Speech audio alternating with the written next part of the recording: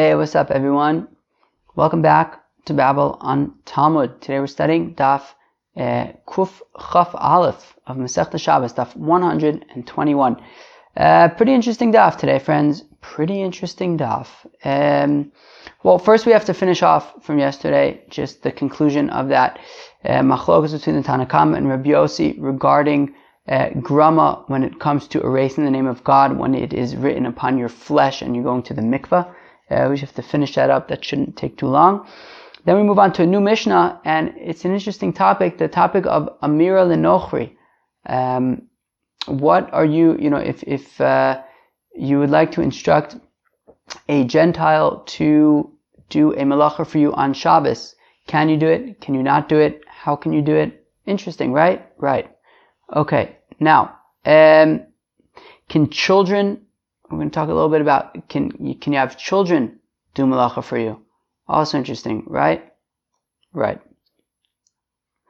So now, and then we get into a new Mishnah, and sort of a large discussion from that Mishnah is going to be about, can you kill like dangerous little things like scorpions, snakes, wasps?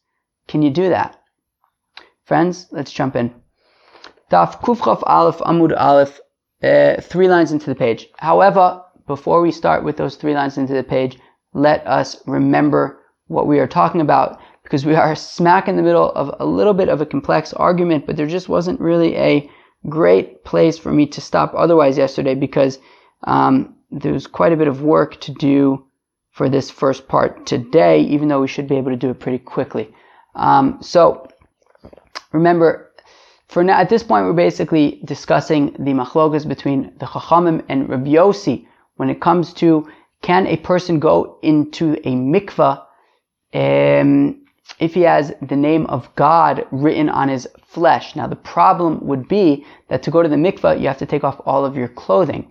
Now, you're also, it says, V'lo yiroi bicha ervas davar, right? That you can't, and we learn from that you cannot stand in front of the name of God naked. And if you have the name of God written on your flesh and you have to take off all of your clothing, well, memela, you'll be standing in front of the name of God naked. So the Chachamim's suggestion was, well, why don't you just cover the name of God with some kind of a reed? To which the Gemara says, yeah, that's a great idea. How come Rabbi Yossi says that you don't need that? Rabbi Yossi says, what do you mean? I think that's a great idea as well. If you have a reed, use it. The machlokas between the Chachamim and Rabbi Yossi, though, is when you don't have a reed available to cover up the name of God. So what do? According to the Chachamim, you go get one. But what if that means that what if he doesn't find one for the rest of the day, and he's not gonna go to the mikveh today? He'll have to go to the mikveh tomorrow, and he'll miss out on tvila bizmana, on going to the mikveh at its proper time. The Chachamim say, don't worry about tvila bizmana. Go find a reed. However, Rabbi Yossi says, no, go to the mikveh now and cover it up, just cover up the name of God with your arm, with your hand, and don't bother chasing after finding a reed, because what's more important is that you go to the mikveh on time. So just go to the mikveh now, cover the name of God with your hand, and that will be enough. So that is the latest in that machlokas, which is essentially, at this point, a machlokas between the Tanna Kama and Rabbi Yossi about, do you need to go to the mikveh on time, bizmana, or not? Rabbi Yossi says yes, the Chachamim say no, to which the Gemara asks on the 3rd line of Daf Kuf Chaf Aleph Amud Aleph, V'savar Rabbi Yossi tvila bizmana mitzvah? Does Rabbi Yossi really hold that there is a mitzvah to go to the mikveh at its proper time, on its proper day? V'atanya, but we learn in a brisa. Friends, this brisa is in the context of Yom Kippur, about do you go to the mikveh on Yom Kippur? So we actually had come up the other day, right? About, we said, well, if you go to the mikveh on Shabbos, then you go to the mikveh on Yom Kippur. Seder. But this Mishnah, or this Brisa is saying over here, Hazav ve'azava, ha'mitzorav ha'mitzoras, bo'el nida, utmei meis, tvilasan bayom. So, a zav and a zava, so of course they each need to have 7 days without seeing any ziva, and then on day 7 they go to the mikveh. Hamitzor v'amitzoras, also, right, on the 7th day of their purification process, they also go to the mikvah. Boel nida, a man who sleeps with a nida, so he becomes tamei for 7 days. So on his day 7, utmei meis, and also, of course, somebody who touched a dead body or was in an oel hameis, whatever it is, he contracted tumas hameis. So he also needs to go to the mikvah on day 7. So in all of these cases, if day 7 is Yom Kippur, well, he can go to the mikvah on Yom Kippur. Nida v'yoledes tvilasam balayla. And a nida, or a woman after she gives birth, is this talking about 2 weeks after she gives birth, or well, it depends on a boy or a girl, or is this talking about like the end of the 40 or 80 days respectively? I suspect it's talking about the end of the week or 2 weeks, but I don't exactly remember. I think, no, I think it's talking about the end of the week or the 2 weeks, meaning a week for a boy, 2 weeks for a girl. So they go to the mikvah at night, right? So if day 7 was Erev Yom Kippur, so they would go to the mikvah that night on Yom Kippur. Okay. Balkari, what about a man who has seen sperm? Tovel v'holech kol hayom kulo, he can go to the mikvah on Yom Kippur. Okay. Rabbi Yossi Omer, min ha-minchu l'mayla, ein tzarich litbo. Or really, so there's a different case that says ein yachol litbo. Whereas, now listen up, friends, this is the main thing. That Rabbi Yossi says, however, from mincha and on, a balkari should not go to the mikvah. Remember, a balkari, the reason why a balkari needs to go to the mikvah, as we learned in Masechta Brachos, is for divrei Torah. And therefore, as long as he's not going to be learning Torah, so then he doesn't have to go to the mikvah. So what we're asking is, well, what if he's already daven mincha on Yom Kippur? So really, he's not going to need to go to the, the next, he's only going to have to go to the mikvah before the next time he, let's say, davens, which is going to be Ma'ariv. So Rabbi Yossi's suggestion is, look, there really isn't any need to go to the mikvah right now on Yom Kippur, because as long as he just goes to the mikvah before the next time he davens, that's fine. So therefore, whereas the Tanna Kama says, no, he can go to the mikvah at any point during the day, Rabbi Yossi says, look, if it's already after mincha, meaning if it's before mincha, well, obviously he should go to the mikvah, because in order for him to be able to daven mincha, he's going to have to go to the mikvah, right? The assumption is that for davening also, you would have to go to the mikvah. However, if it's after mincha, so Rabbi Yossi says, look, there aren't really any prayers that he needs to have been mikvahd already before those prayers. Next thing coming up is Ma'ariv. Rashi mentions Ne'ilah, but he says you can also do that at night, at least according to this opinion. So, according to Rabbi Yossi, he says, look, just wait until after Yom Kippur, go to the mikveh then, and then you could have Ma'ariv. No, what about Tevila B'zmana? What about going to the mikveh on time? We see Rabbi Yossi doesn't seem to be so concerned about making sure that he goes to the mikveh on that day. So, one second. On the one hand, friends, we're saying that Rabbi Yossi's opinion is that he doesn't go and find a reed to cover up the name of God when he goes to the mikvah, because it's more important that he goes to the mikvah on that day than that he finds a reed. However, when it comes to Yom Kippur, Rabbi Yossi seems to be saying that a balkari should just wait till after Yom Kippur and just go to the mikvah before he davens Ma'ariv. What happened to Tefillah B'zmana? What do we do? What do you guys think we do? We read on. Hahi Rabbi Yossi Rabbi Yehuda hi the Amar Daya Tefillah B'achrona. That opinion regarding Yom Kippur that says just go to the mikveh after Yom Kippur, that's not Rabbi Yossi. That's Rabbi Yossi Rabbi Yehuda. I actually looked this up on Janine's chart. So apparently Rabbi Yehuda Bar Ilai, the Tana Rabbi Yehuda, had a son Rabbi Yossi, and this is him, Rabbi Yossi Rabbi Yehuda. So he holds that you don't have to be so concerned about Tevila B'zmana, and that's why he says that you go to the mikveh after Yom Kippur before Ma'ariv. So he's actually the Amr Daya Tevila B'achrona. It's a Gemara in Nida. Rashi talks about it. It's actually a complicated Gemara. As Rashi was talking about it, I was remembering that Gemara, or remembering that it was complicated, not so much remembering how to understand it. That would be more complicated.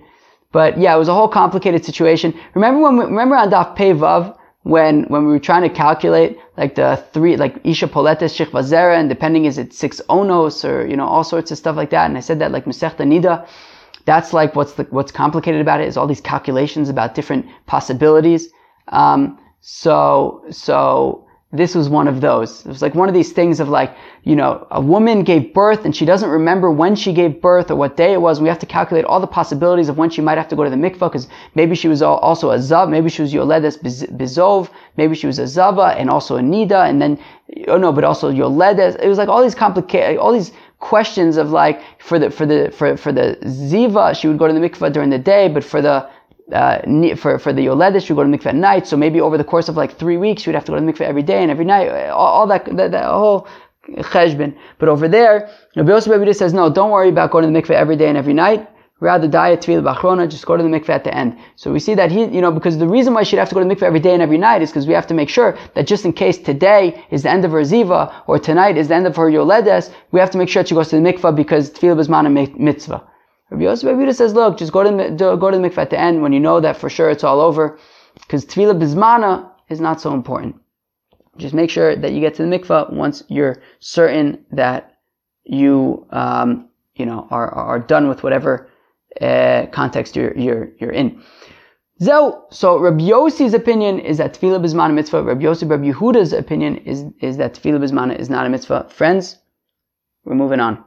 Nachri sheba lechabos ein omrim lo kabeh ve'al tichbe mipnei she'ein shvisaso alehen. Okay. Now, if you have a Gentile who would like to put out a fire for you, your house is on fire, a Gentile comes and he's going to go put out your fire. Do you have to say, stop, let the house burn? Do you have to say that? So, ein omrim lo kabeh ve'al tichbe. So, we don't say to him, either one. On the one hand, we don't say to him, hey, my house is on fire, can you put it out for me? We don't say that. But at the same time, we also don't say, hey, stop, don't put out the fire, let it burn. We don't say that either, right?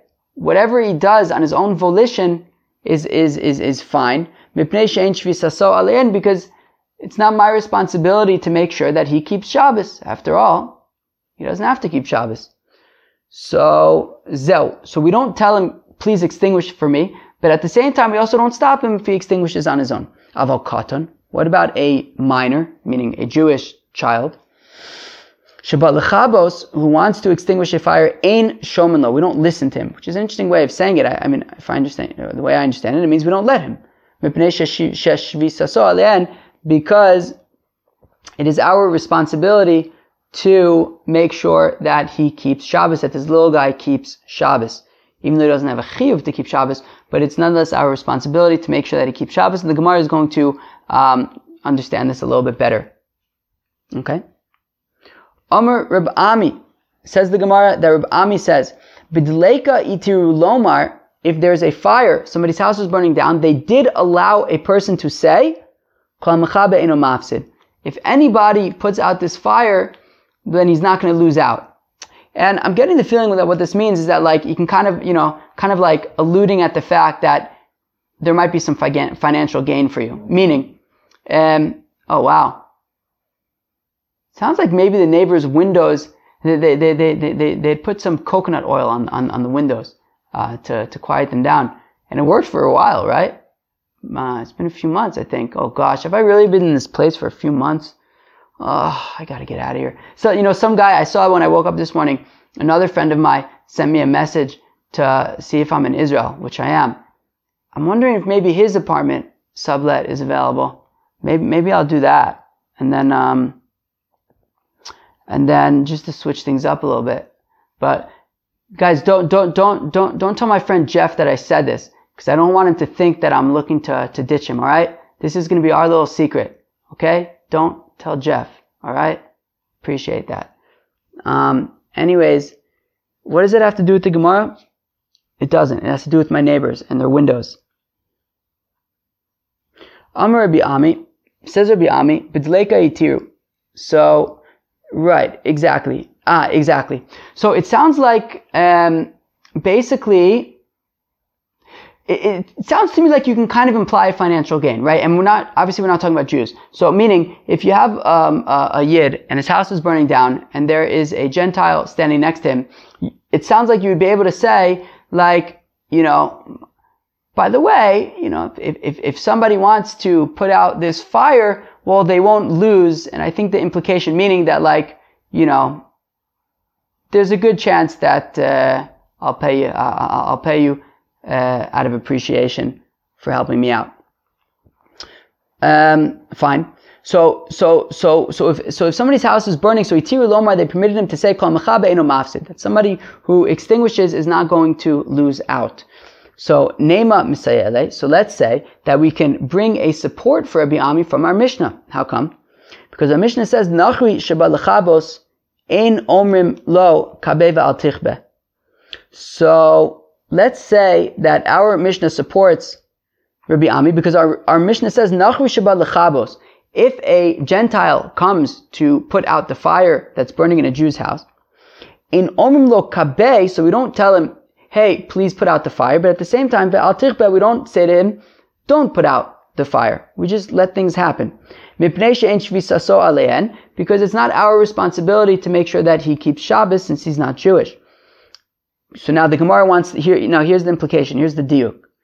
Kabe hu dilo amrinale. So we don't tell him explicitly extinguish the flame. Yeah, that we don't do. However, but you would be allowed to say the following, which is, hey, if you put out this fire, you won't lose out. So I'm not telling him to extinguish, but I am sort of implying that, if he wants to go for it, he can go for it. But the Gemara says, however, ema seifa, but that's not really a good proof, because if I read the very next part of the Mishnah, al techabe lo amrinan le, that at the same time, we don't have to tell him, don't put it out, right?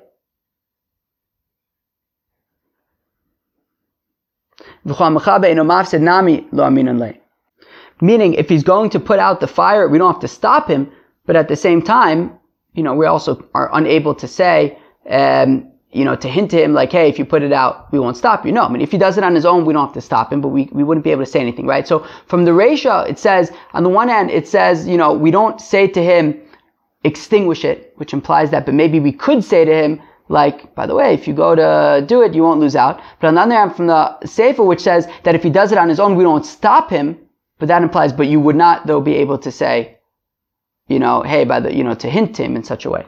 So rather from our Mishnah, you can't actually, learn out something for Rabbi Ami's position, because from the Reisha, it would imply that it would be a support for Rabbi Ami, but from the Seifa, it would not be a support from Rabbi Ami, so therefore you can't really use it as a support for him.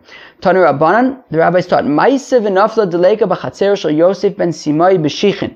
There was a story where a fire broke out in the courtyard of Yosef ben Simai, and he lived in Shichin, which is interesting because Shichin came up yesterday as well, which was this place where they made these earthenware pots that were earthenware vessels that were very strong. Anyway, so this Yosef ben Simai, he was the treasurer of the king. Very cool. So Tanu Rabbanan, Ma'aseh v'nafla deleka b'chatzer shel Yosef ben Simai. So there was a story that a fire broke out in the courtyard of Yosef ben Simai, b'Shichin, uvo anshe gistera, and then the people who work for the king, these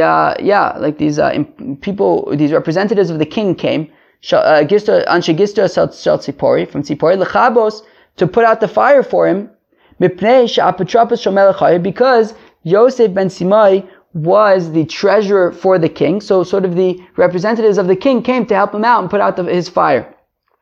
V'lo inichan, but he didn't let them. Mipnei kvod HaShabbos, because it was Shabbos. V'naisa lo nes, and a miracle happened. V'yardu geshamim, and it rained. V'chibu, and they put out the fire. Le'erev shiger l'chol echad me'en shtei slayin, and then on Motzai Shabbos he gave each of those people who came to put out the fire 2 slayin. V'la'farkus sheboyin chamishim. And the lieutenant that was there, the leader of them, he gave 50. Wow, he got 25 times as much as everybody else. Wow, it's good to be the farkus. Uchsheshamu chachamim b'davar. Now when the chachamim heard what happened? Basically, there was a yid who had a fire in his courtyard. Gentiles came to put it out, and he stopped them. So Amru, they said, Lo hayat tzarich l'chach. Yosef ben Simai did not need to stop them.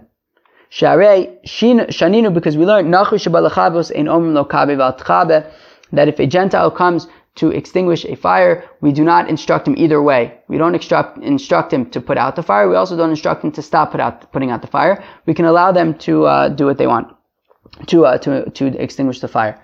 So therefore, Yosef and Simai did not need to stop them, but thank God, everything worked out with the rain.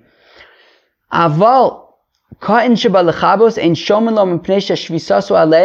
the Mishnah had said, however, a child, if he wants to extinguish a fire, we do not let him, because it is our responsibility to make sure that at least that we need to be teaching him about Shabbos, so we cannot allow him to put out the fire for us. Shmas Mina, says the Gemara, this we can learn from this. Katan ochel nevelos bezdin mitzuven alav lafrisho. That this is a sugya, there's a kasha of, if you have a child who is eating non-kosher food, do we have, as a community, have a responsibility to stop him?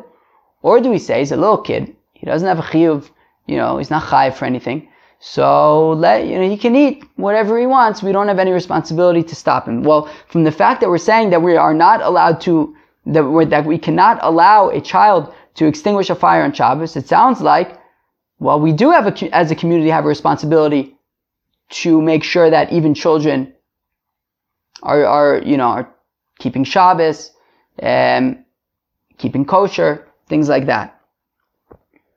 So Shmas Mina, so we learn from here, if you have a child who's eating non-kosher food, right, non-kosher meat, Bezdin mitzuvin olav lafrisho, so Bezdin has a chiyuv to, take him away, to stop him from eating that meat. Just like we see over here, that we have responsibility to not allow the child to extinguish a fire. Rabbi Yochanan says, no, this is not a proof. How come?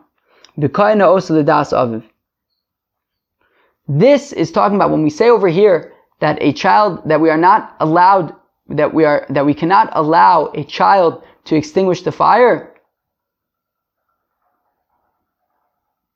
That is because you know why the child's doing it? It's because the child's doing it because he realizes it's the right thing to do. He realizes that his father wants him to extinguish this fire. So because he's doing it l'das aviv, because he's doing it only because this is what his father wants him to do, his father wants him to put out the fire, and that's why he's doing it, so we can't allow him to do it if it's, l'das aviv, for the desire, for what his father wants. However, if it would just be on his own, if he just sees a fire and he puts it out, we wouldn't have to stop him from putting it out. Okay? But one second. So, we said in our Mishnah that a Gentile we would not have to stop from extinguishing a fire, but a Jewish child we would have to stop. And we're saying that is talking about when the Jewish child is doing it because he knows that is what the father wants. Well, does that imply that if a non-Jew is only extinguishing the fire because he knows that that's what the Jew wants him to be doing, is to extinguish the fire, in that case, the non-Jew would be allowed to do that even though he knows that that's what the Jew wants him to do?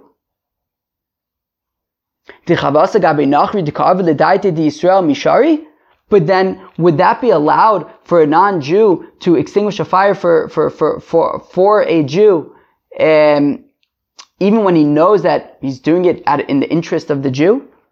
So my answer is nachri l'daiti d'nafshe avid. No, the non-Jew, when he extinguishes the fire, even though he's doing it for this Jewish person to help him out, nonetheless, l'daiti d'nafshe avid, we still consider it as though this non-Jewish person is doing it for his own benefit. How come? What's his own benefit? So says Rashi, the last Rashi before the Mishnah, even if he knows that, obviously he's going to be benefiting the Jew, right? The Jew's house is burning down. He's saving the day for this Jew. But he's still doing it for his own, in whatever sense we consider it that he's doing it for his own interest, because he knows shelo yafsid, that he's not going to lose out, right? And I assume what that means is that he knows that the Jewish person, he's going to repay him for saving his house for him. So, even if on the surface of things, that's not why the non-Jew is saying that, but because is doing that. I mean, maybe it is, maybe it isn't. But because that there is a factor here, which is that the Jew is probably going to, repay him for his kindness, so therefore we can consider it as though the non-Jew is acting out of his own volition, and therefore when he goes to put out the fire, it would be acceptable. However, a child is only doing it, his child doesn't know about getting paid back and things like that. He's doing it because he wants to help out his father, and therefore that is why we prevent him from doing so. Interesting.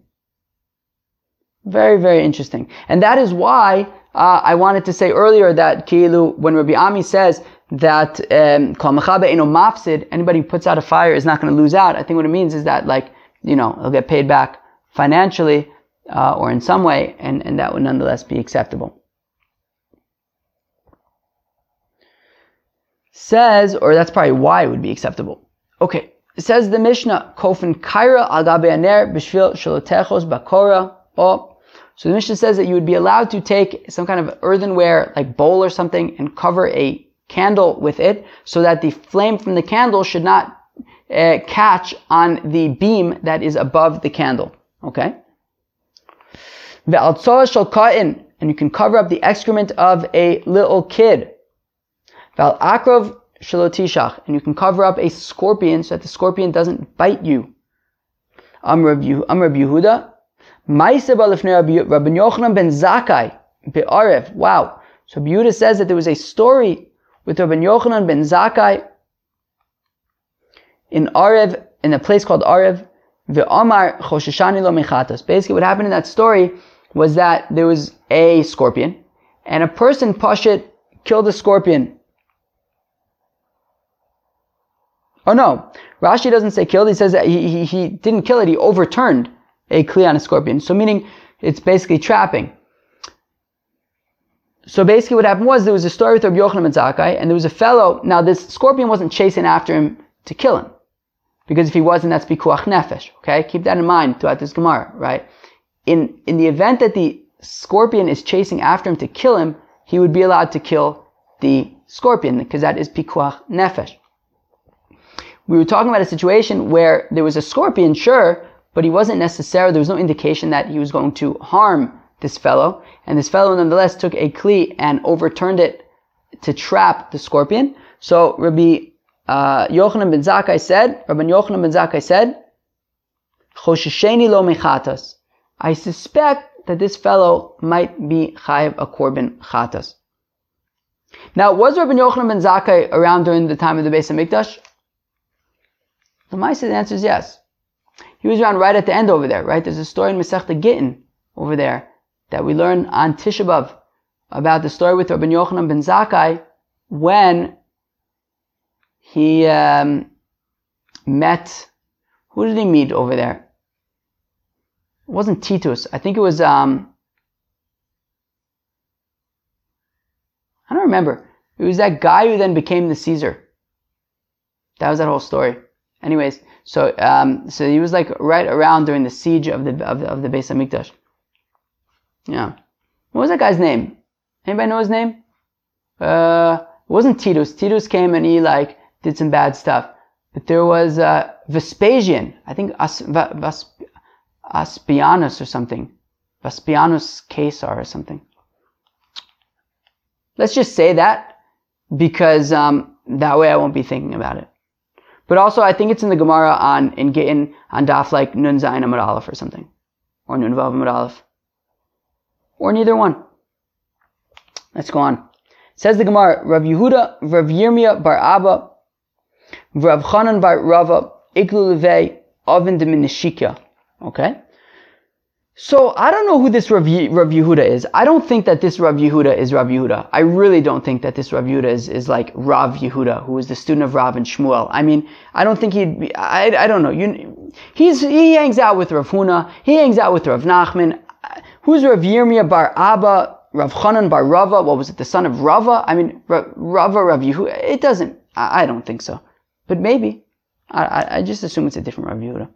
Anyways, Rav Yehuda, Rav Yirmiyah bar Abba, Rav Chanan bar Rava, Iklu Levei, Rabbi Levei, Oven de Minishikya. Okay? So, Rav Yehuda, Rav Yirmiyah bar Abba, and Rav Chanan bar Rava visited they visited the house of Oven de Minishikya. Fine. Now, Rav Yehuda, Rav Yirmiyah bar Abba, Aisu Lehu Poryasa. So for Rav Yehuda and for Rav Yirmiyah bar Abba, they brought out beds for them to sit on. However, Rav Chanan bar Rava lo aisule, but they did not bring a bed for Rav Chanan bar Rava. And he was very insulted and he was very upset. Ashkeche masnile livrei. And Rav Chanan bar Rava, who didn't get a bed to sit on, found oven de minashika, and he was learning with his son. And he was teaching from our Mishnah that you can cover up the excrement of a child with some kind of earthenware vessel so that the child doesn't play with the excrement. Okay. Amrle oven shatya masni shtusa livnei. So, to which Rav Chanan bar Rava responded, Oven the idiot is teaching idiocy to his child. V'aloi atzma muchenes leklavim. And we right and Rav Chanan bar Rava, he says, why would you be teaching your son that you can take a earthenware vessel and cover the excrement? Why don't you just take the excrement out of the house and get rid of it? After all, it's not muktzah. Muchenes leklavim. You can give it to the dogs to eat. Yuck. Maybe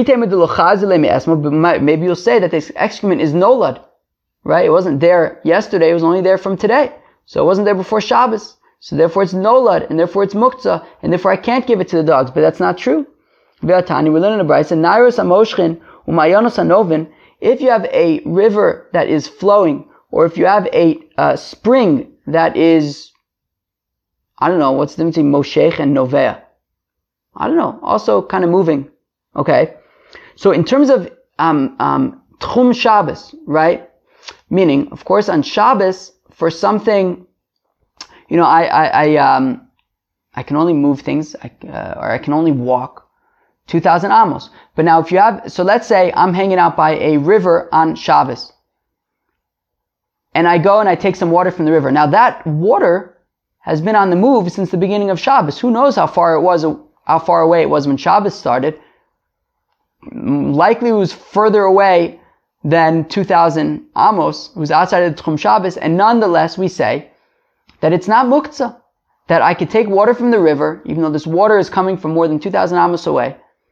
I could take the water from the river, and I can, and I can interact with it. I can use it. It can go wherever I go. Right? Harein kiragle kol adam. They're like the legs of any person, meaning any person can go as far as he can walk with it. As far as he's allowed to walk with it, he can take these waters. Meaning, these waters are not muktzah. Why? Because it's expected. It's expected that these waters are coming. Therefore, it's expected that there's going to be excrement from this child. And therefore, even though it wasn't on the floor from yesterday, only got there today, but nonetheless, you would be able to feed it to the dogs. So why are you teaching your son that you take a vessel and you cover the excrement so that the child won't play with it? Why don't you just teach him that you can just take it outside and feed it to the dogs? Velehechi isnaye. So then, Oven de Minashikya, he said, well then, how should I teach this Mishnah? So, Rav Chanan bar Rava suggested, Ema al tsoa shel tarnegolim mipnei katan. Rather teach that you can cover up the excrement of chickens so that the child won't play with the excrement of the chickens. And because the excrement of the chickens will not be eaten by the dogs, so therefore it's muktzah, and you don't want the child to play with it, so you cover it up. Yuck. Sorry, friends. I know this isn't necessarily, let's go weiter. Okay. So fine. Great. Very good. But now the Gemara has Sakasha on Rav Chanan bar Rava, V'tepukle davi graf shorei. But one second. Even according to Rav Chanan bar Rava's explanation of the Mishnah, that it's talking about covering up chicken excrement. Well, what about graf shorei, right? We know that you're allowed to take out garbage from your house because it's a bedpan. It's a graf shorei. That it's disgusting because it's ma'us. It's meus, I guess. So therefore, or maybe this is maus. This is probably maus. Anyways, so it's a graf shorei. You should be allowed. So why can't you take this chicken excrement out of your house? And if maybe you'll say, no, come on, you can't say it is a graf shorei. Graf shorei is basically a vessel, a kli that has excrement in it. And you can take out, and you can't take out you're not taking it out because of the excrement. That's not why you're allowed to take it out. You're allowed to take it out because of the kli. But over here, this excrement is just on the floor, and therefore you can't take the excrement out. So it's not like a graf shorei. But don't say that. But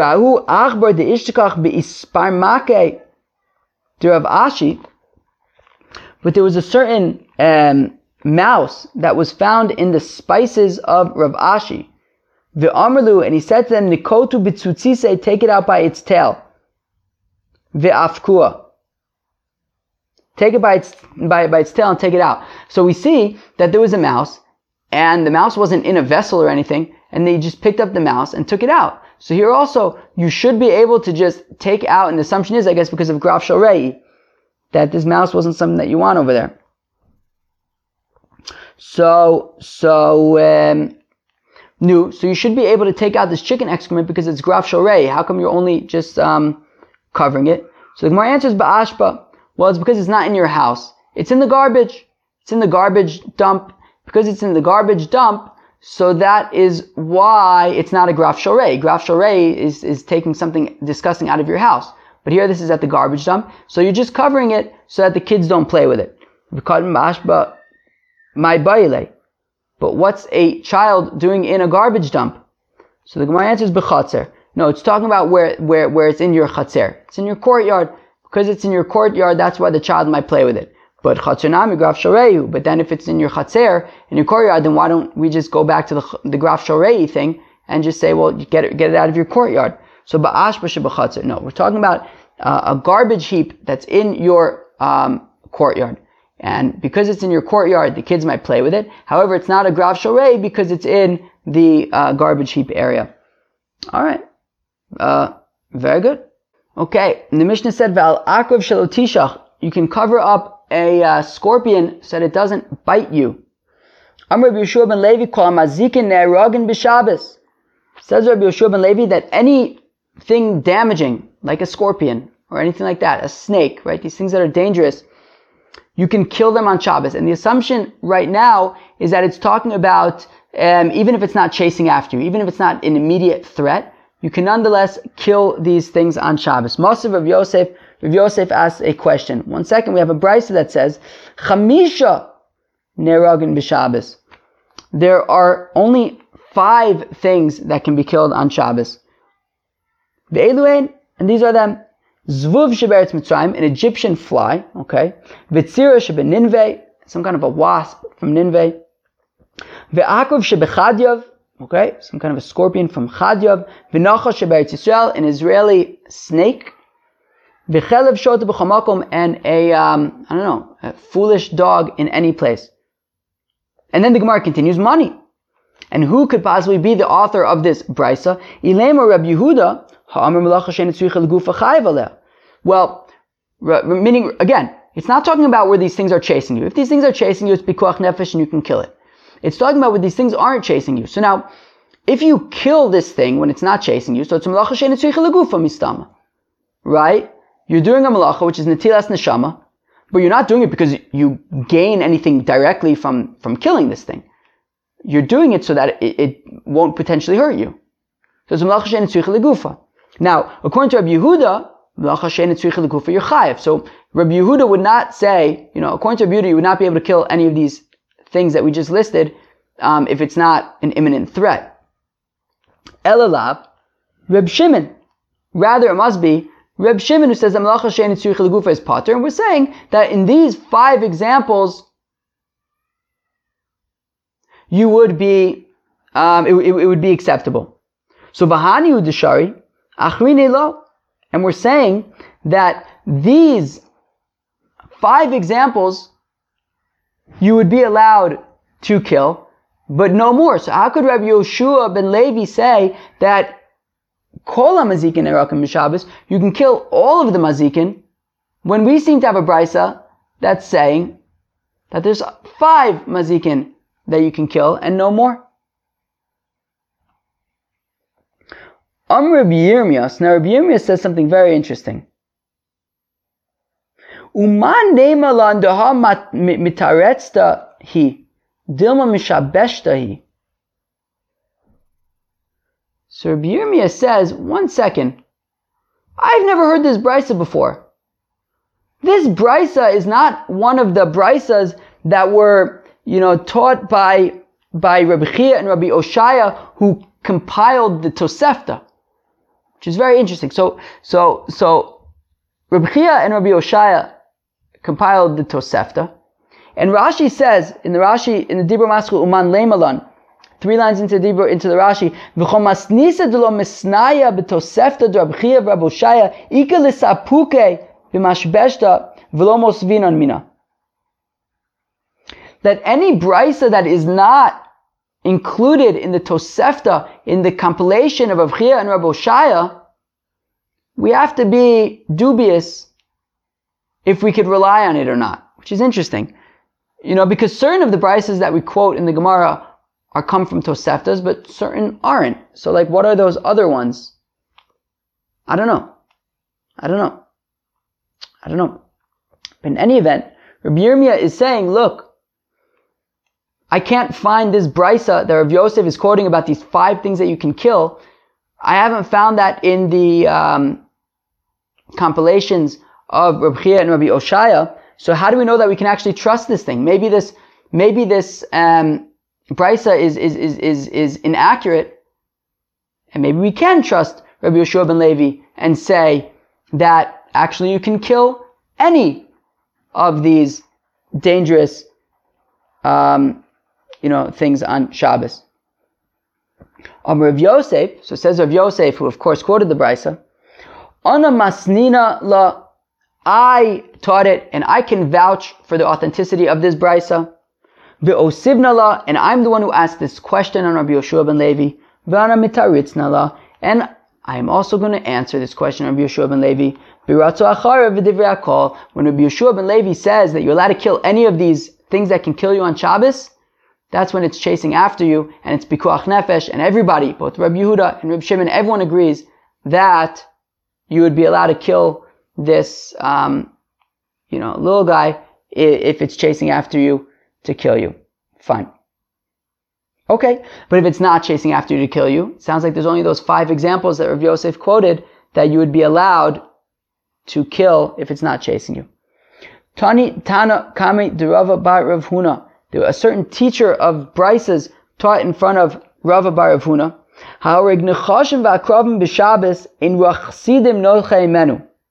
Okay, so this teacher claimed that somebody who kills snakes and scorpions on Shabbos, the spirit of the Chasidim is not. It's not within the spirit of the Chasidim. It's not a great thing to do. It's not an ideal activity to do to kill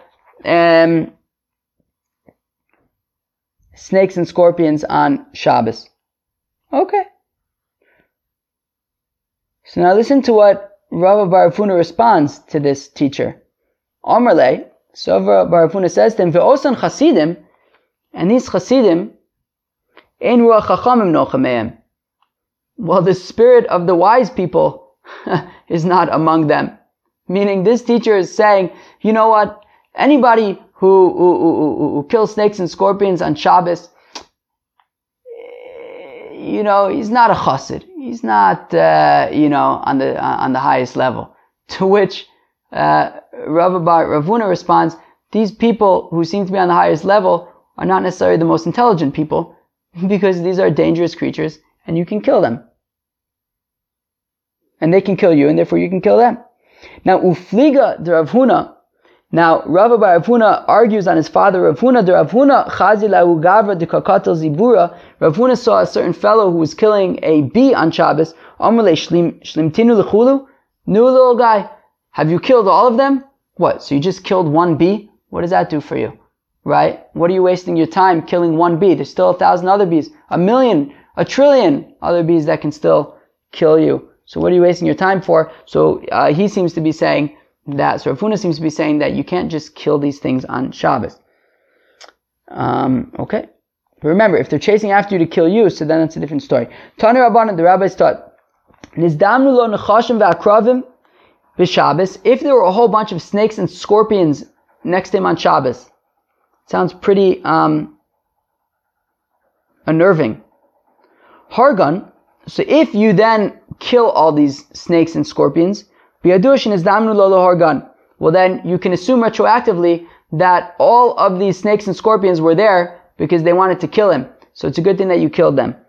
Lo hargan, if you didn't kill them, well then biyadush nizdamnu lo hargo. Well, then you can still assume. I'm sorry. One second. I'm sorry. No. I messed that up. I messed that on. Rewind. Start over.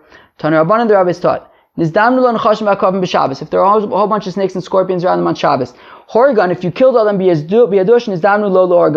so if you kill all these snakes and scorpions, you can assume that you did what you were supposed to do. All these snakes and scorpions were there so that you can kill them, because in the future they were going to kill and damage other people. So Hashem gathered them there for you to kill them. And as Rashi says, if I could find it,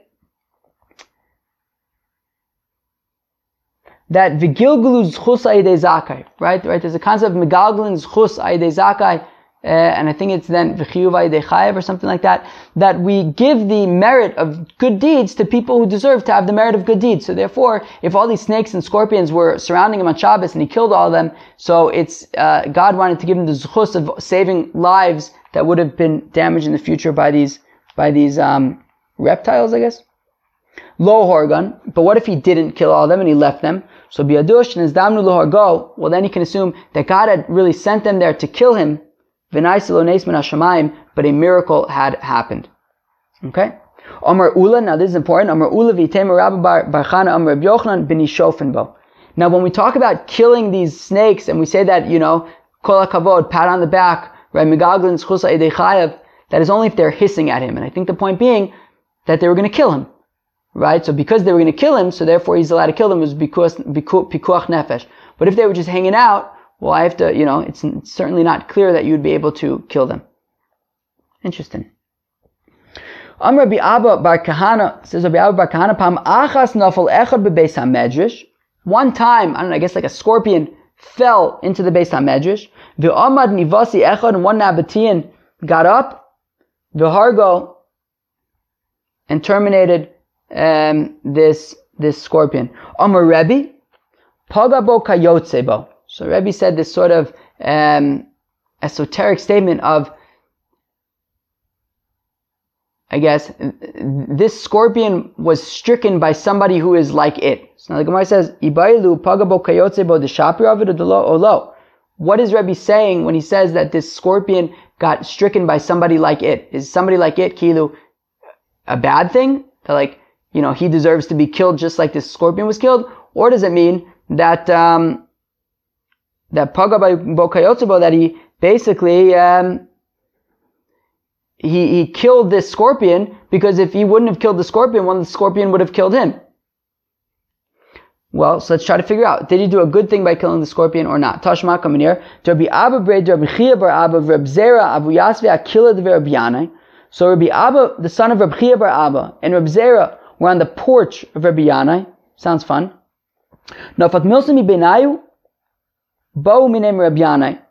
So now this thing came out from among them. They had a question, and they went and they asked Rabbi Yanai, Ma'u larog nechashim v'akavim b'Shabbos. Can you kill snakes and scorpions on Shabbos? Even if they're not, obviously if they're attacking you, you can kill them, but even if they're not attacking you. Amrlu tzira ani horeg nachash v'akrav lo kol sheken. He says, I kill wasps. Obviously then, you can kill snakes and scorpions.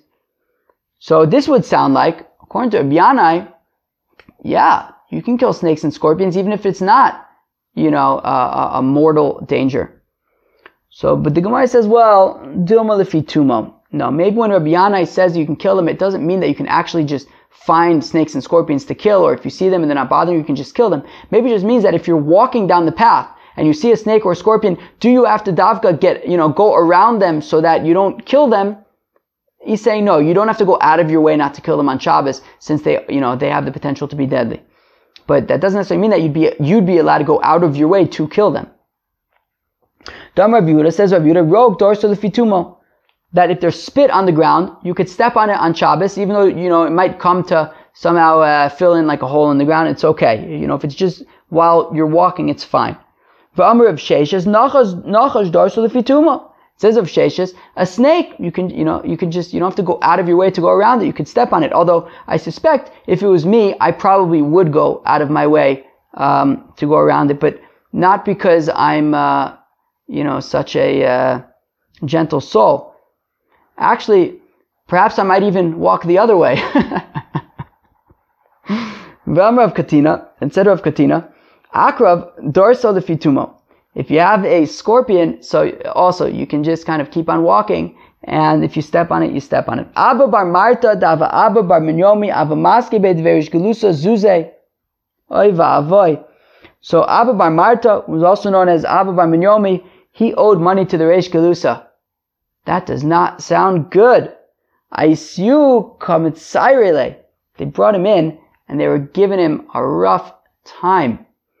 Have a shdi roka. Now, there was, there was some spit on the floor. Amlu Reish Gelusa aisu mana schifu ilave. So the Reish Gelusa suggested, bring a vessel and cover up this spit, because it was Shabbos. So they couldn't, rub it out, but just cover it up. Amru, so this Abba bar Minyomi, he said to them, Lo tzrichisu, you don't need to get a kli. Achi Amar Rav Yehuda, rok darsu lefitumo. Rav Yehuda said that you can just kind of rub out spit with your foot, while you're walking, and it's fine. You don't have to worry about anybody, covering, filling in holes or anything. Amru tzur b'merabananu shavku, to which Reish Gelusa said, I understand. Clearly you are a Torah scholar. All right. Friends, let's leave him alone. All right, everybody. That was daf 121. It was cool, right? Right. So basically we had like two interesting, in my opinion at least, but I know that my opinion is your opinion. No, I don't know that. Two Mishnayos. Amira Lenachri. The first one, at the beginning, of course, we finished the machlokas of the discussion about tefillah b'zman mitzvah or not. We said according to Rabbi Yossi, it's not a mitzvah. According to Rabbi Yossi, Rabbi Yehuda, it is the opposite. According to Rabbi Yossi, it is a mitzvah. According to Rabbi Yossi, Rabbi Yehuda, it's not a mitzvah. Fine. Now, Amir Lenachri. So the Mishnah says that you would not be allowed to say to a non-Jew, hey, can you put out this fire for me? That you cannot do. But at the same time, if he goes to extinguish the fire, you don't have to tell him to stop. Right? And Rabbi Ami said that if there's a fire, you can kind of say, look, anybody who puts out this fire will not lose. I think implying that, you can make it kind of the implication like if you put out this fire, you will get a reward, and that seems to be acceptable as well. If a child goes to extinguish a fire, so if he's just extinguishing his fire on his own, so there's no implication that would necessarily be a problem. However, if he's extinguishing the fire because he understands that his father wants him to extinguish the fire, well then that is a problem, because we have the responsibility to make sure that, that he's keeping Shabbos. Obviously he doesn't have to keep Shabbos to the extent that a gadol has to, but we can't just allow him to put out a fire for us. That, I guess, out of chinuch, out of education. Next, we talked about killing dangerous things like snakes and scorpions. So the idea seems to be that, well, if it's chasing you to kill you, so then it's pikuach nefesh, and of course you can kill the snake or the scorpion. If it is not chasing you, well then there were those 5 examples that Rav Yosef taught, that those would be mutar to kill, but it sounds like otherwise you would not be. There was that interesting story about this teacher, not story, but anecdote about this teacher who taught in front of Rava bar Rav Huna, that it's not really a very Hasidic, wouldn't be the way of the Hasidim to kill these things on Shabbos, to which he says it wouldn't really be the way of the smart people to not kill them on Shabbos. To which Rav Huna said an anecdote sort of where it would imply that you wouldn't be able to kill them, so it's definitely not clear that you would. But we had all these discussions at the end that if it's just lefi tumo, that if while you're just walking, there's a snake or a scorpion or something in your way, you can step on it and that would be okay. Friends, I hope you enjoyed Daf Kuf Chaf Aleph of Masechta Shabbos. Have a great, great, great day or night or whatever.